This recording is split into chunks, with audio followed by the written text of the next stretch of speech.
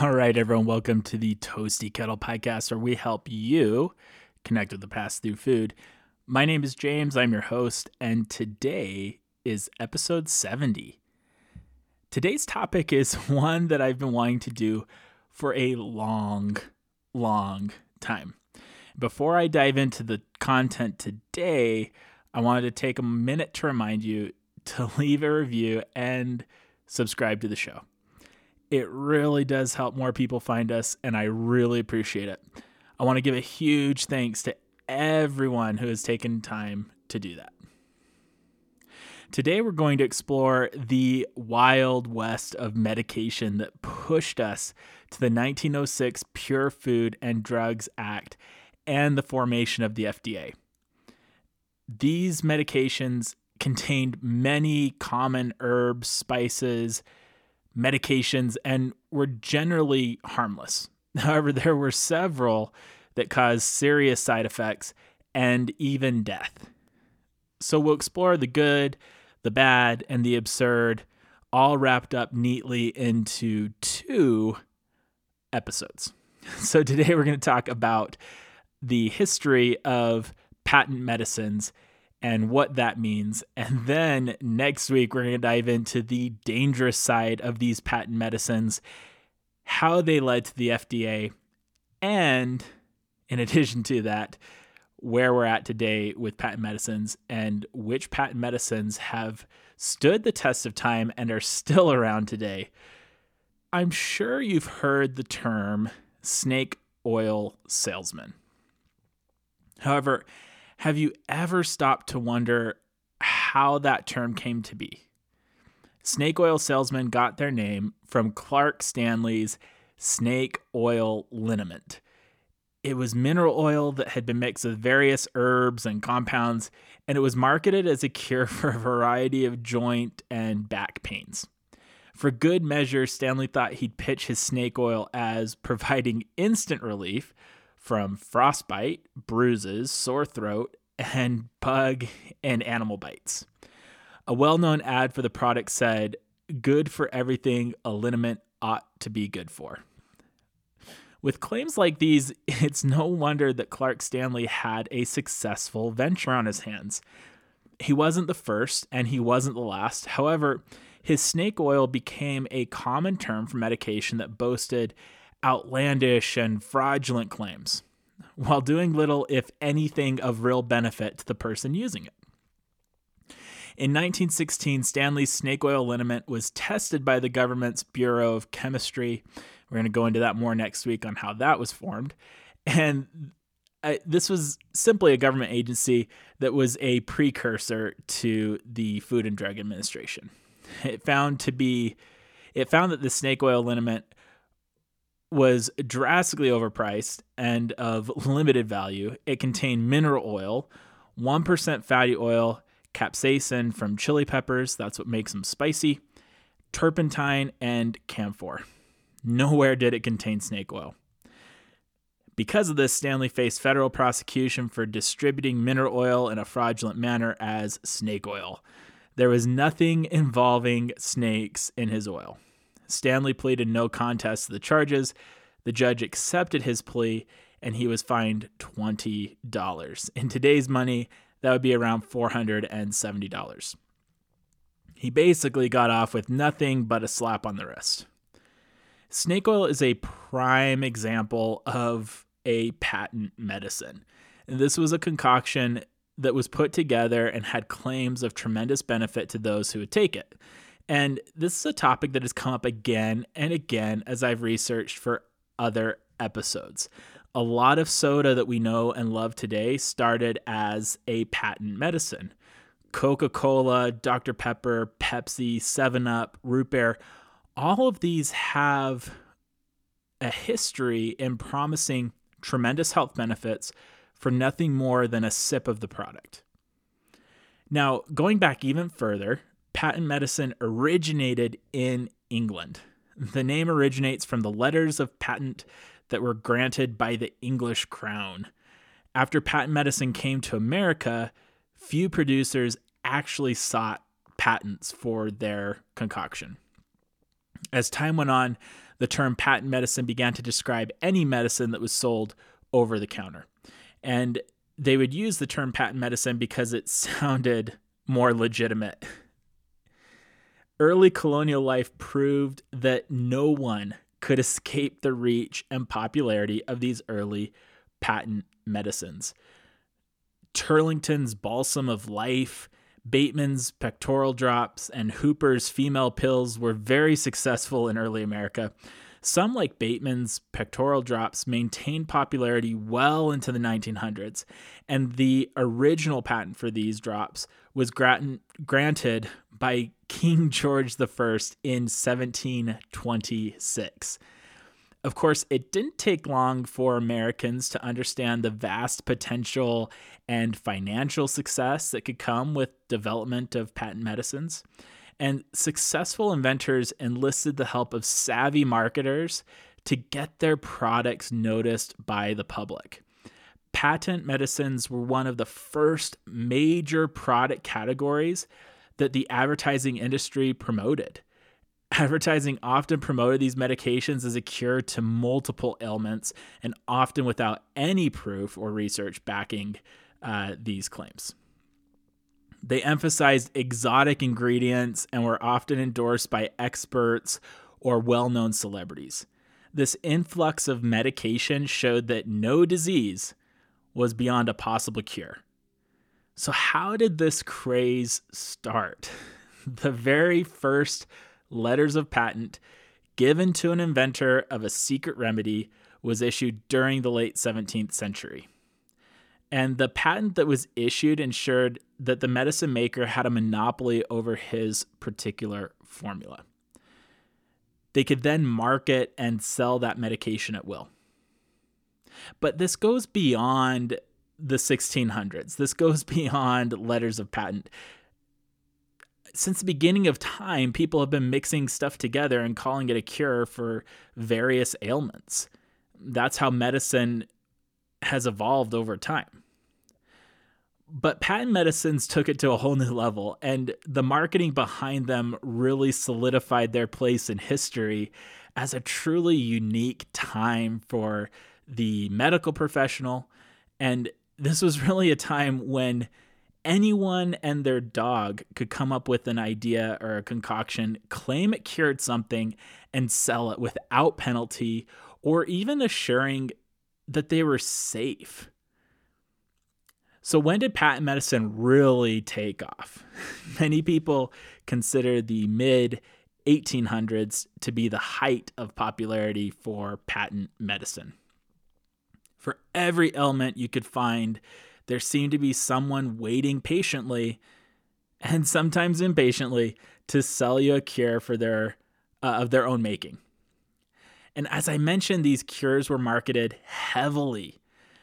Medicine shows were a popular avenue for getting the message out there. And these were similar to circus events where they would travel the country and put on various forms of entertainment. And in between sets, they'd peddle some miracle cure that everyone would be able to purchase after the show. Most shows existed to market their own patent medicine that they had developed. And these shows were popular well into the 1950s. And slowly they fizzled out as we got into the 1900s, the 1940s, the 1950s. And during the 50s, they were competing with television. And people started to view them as a relic of the past and stopped really giving them much attention. So let's dive in and talk about some of these various medicines that were popular in history. And some of these medications would be considered hard drugs by today's standards, and they were distributed freely before the dangers of addiction were well known. Before I dive into the truly absurd, I want to spend a minute on these. Opium. Opium was readily available as a painkiller. Opiates have strong anesthetic and sedative properties. Medicinal uses of opium were first outlined in ancient Greek medical texts dating back to 40 AD. McMunn's elixir of opium was developed in the 1830s by John B. McMunn of New York. He mixed it with alcohol and advertised the concoction as the perfect cure for nervous irritability. He also said it would help with rabies and tetanus, because why not? I think I'd agree with McMunn. Alcohol laced with opium would certainly cure most nervous irritability. In addition to being marketed as a painkiller, opium was marketed as a cure for all sorts of ailments. It was considered a proper treatment for children's coughs and colds, and also was prescribed as a great way to keep fussy babies quiet. Another popular opiate-based medication was developed by a shoemaker.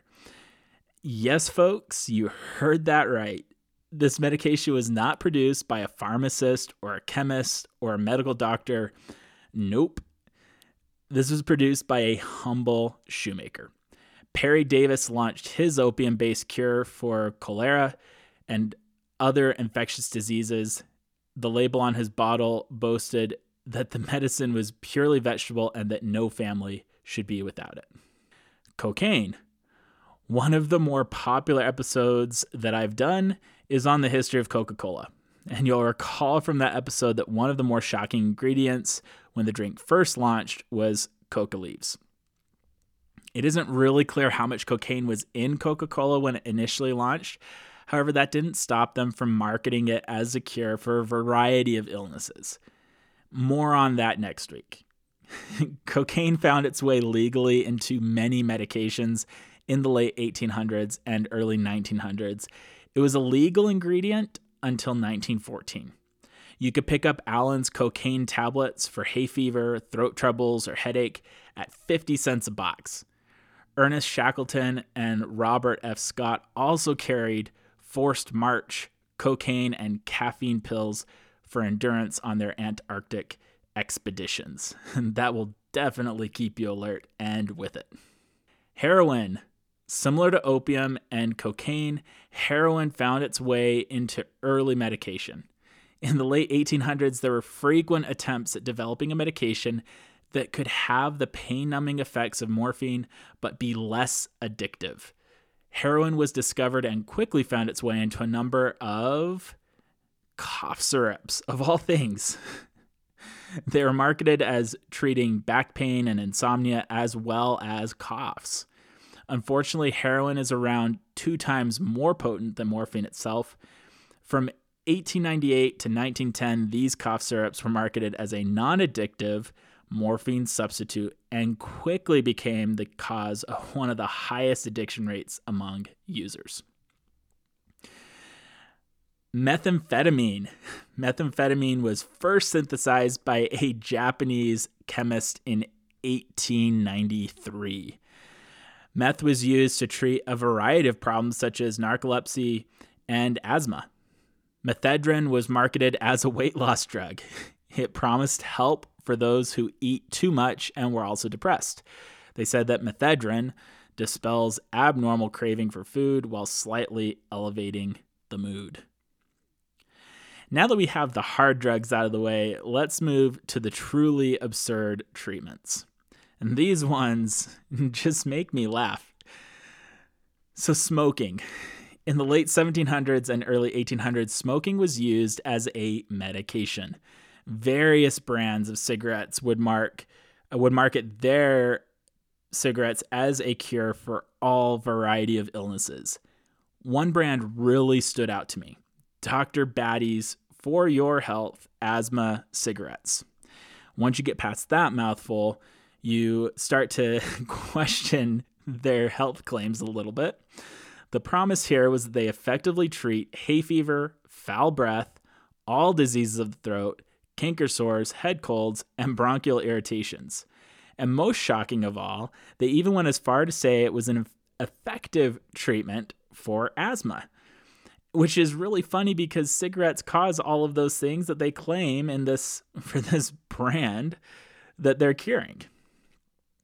I can't make this up, people. This is real. This is what was happening in the 1700s and the 1800s. At least they had enough sense to state on each box that the cigarettes weren't recommended for children under 6. Tapeworms. This next one has me shaking my head a little, and mostly because it's a practice that's still in use today. A great ad from the mid-1800s targeted people trying to lose weight. It said, "Eat, eat, eat, and always stay thin. No diet, no baths, no exercise. Fat, the enemy that is shortening your life, banished." How? With sanitized tapeworms that are easy to swallow. The ad also makes sure to clarify that there are no ill effects and no danger, guaranteed harmless. So this idea is straightforward. Get a tapeworm egg, swallow it, and watch the pounds melt away. The parasite will live in your intestine and ingest whatever you eat. However, this practice has been proven to be dangerous and sometimes deadly. No thanks. This next one has a little bit of a morbid tone to it. Corpse medicine. Corpse medicine is something that was used for hundreds of years up until the 1890s. It was common to use the human body as an ingredient in medicine. Liver was prescribed to those suffering from epilepsy, and more common parts used in different medications were blood, fat, bone, and flesh. One of the most popular corpse remedies was made from Egyptian mummies. Parts of mummified remains were smuggled out of Egypt and ground into powder. These were popular treatments for epilepsy, bruising, and hemorrhaging. Blood. This is one of the craziest and disturbing advertisements I have ever seen. Vampires rejoice. You're going to love this one. So this medicine is for you. In 1890, the Bovine Company in Chicago launched a medication called Bovinine or Bovinine. Their ad showed a woman with her eyes closed with a small glass of red liquid beside her. The sales pitch on the ad said, "Look on me in my lassitude reclining, my nerveless body languid, pale and lean. Now hold me up to where the light is shining and mark the magic power of Bovinine." When the advertisement was held up to the light, her eyes would open and a ghostly steer, cow, bull appears outside her window with the words, "My life was saved by Bovinine." This was a delicious mixture of beef blood, glycerin, and salt. And the delicious part of that is sarcasm in case you didn't pick it up. Sometimes that doesn't come through in a podcast. Dr. Morse's Indian root pills. It was often believed that impure blood was the root of all diseases. So most of these patent medicines claimed that, among other things, they would purify your blood. These pills were no different. They claimed to contain herbal ingredients that would help cleanse the blood. Dr. Williams' pink pills for pale people. That's a tongue twister if I've heard one.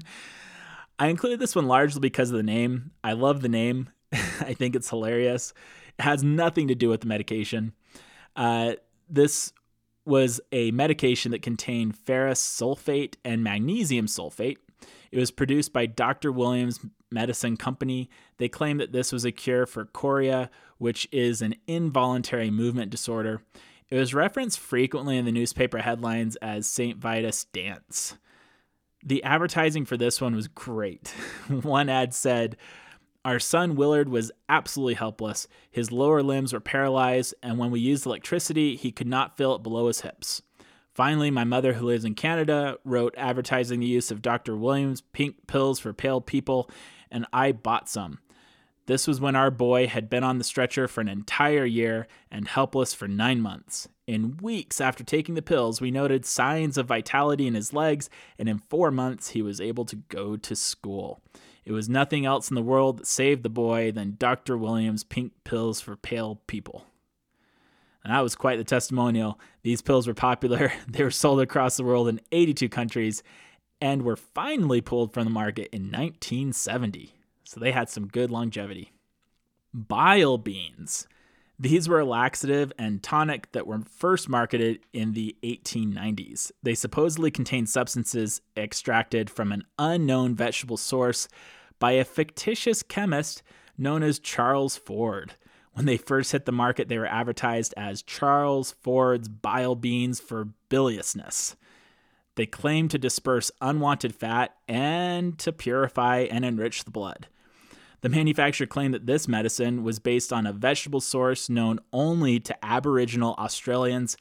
However, the actual ingredients were cascara, rhubarb, licorice, and menthol, all of which were common ingredients you'd find in any pharmacy at the time. These bile beans were sold until 1980. Hamlin's Wizard Oil. Again, another classic name. This is one of the classic patent medicines. It was sold as a cure-all under the slogan, "There is no sore it will not heal, no pain it will not subdue." It was first produced in 1861 by John Austin Hamlin and his brother Lysander Butler Hamlin in Chicago. And John Austin Hamlin is a former magician. So again, not a chemist, not a pharmacist, not a medical doctor, not even a shoemaker, but a magician. It was mainly sold and used as a liniment for rheumatic pain and sore muscles. However, it was also advertised as a treatment for pneumonia, cancer, diphtheria, earache, toothache, headache, and hydrophobia. So for all of you afraid of water, this one's for you. This oil was so full of magic and wizardry that it not only worked on humans, but it also worked on horses and cattle. One ad went so far as to show an elephant drinking the bottle. The oil was made of 50 to 70% alcohol, along with camphor, ammonia, chloroform, sassafras, cloves, and turpentine. It was recommended to be used internally as well as topically. In 1916, Lysander's son, who was managing the firm, was fined $200, again under that 1906 Pure Food and Drug Act, for saying their oil could check the growth and permanently kill cancer. So more on the 1906 Act next week. This one was great. The Seven Sutherland Sisters Hair Grower.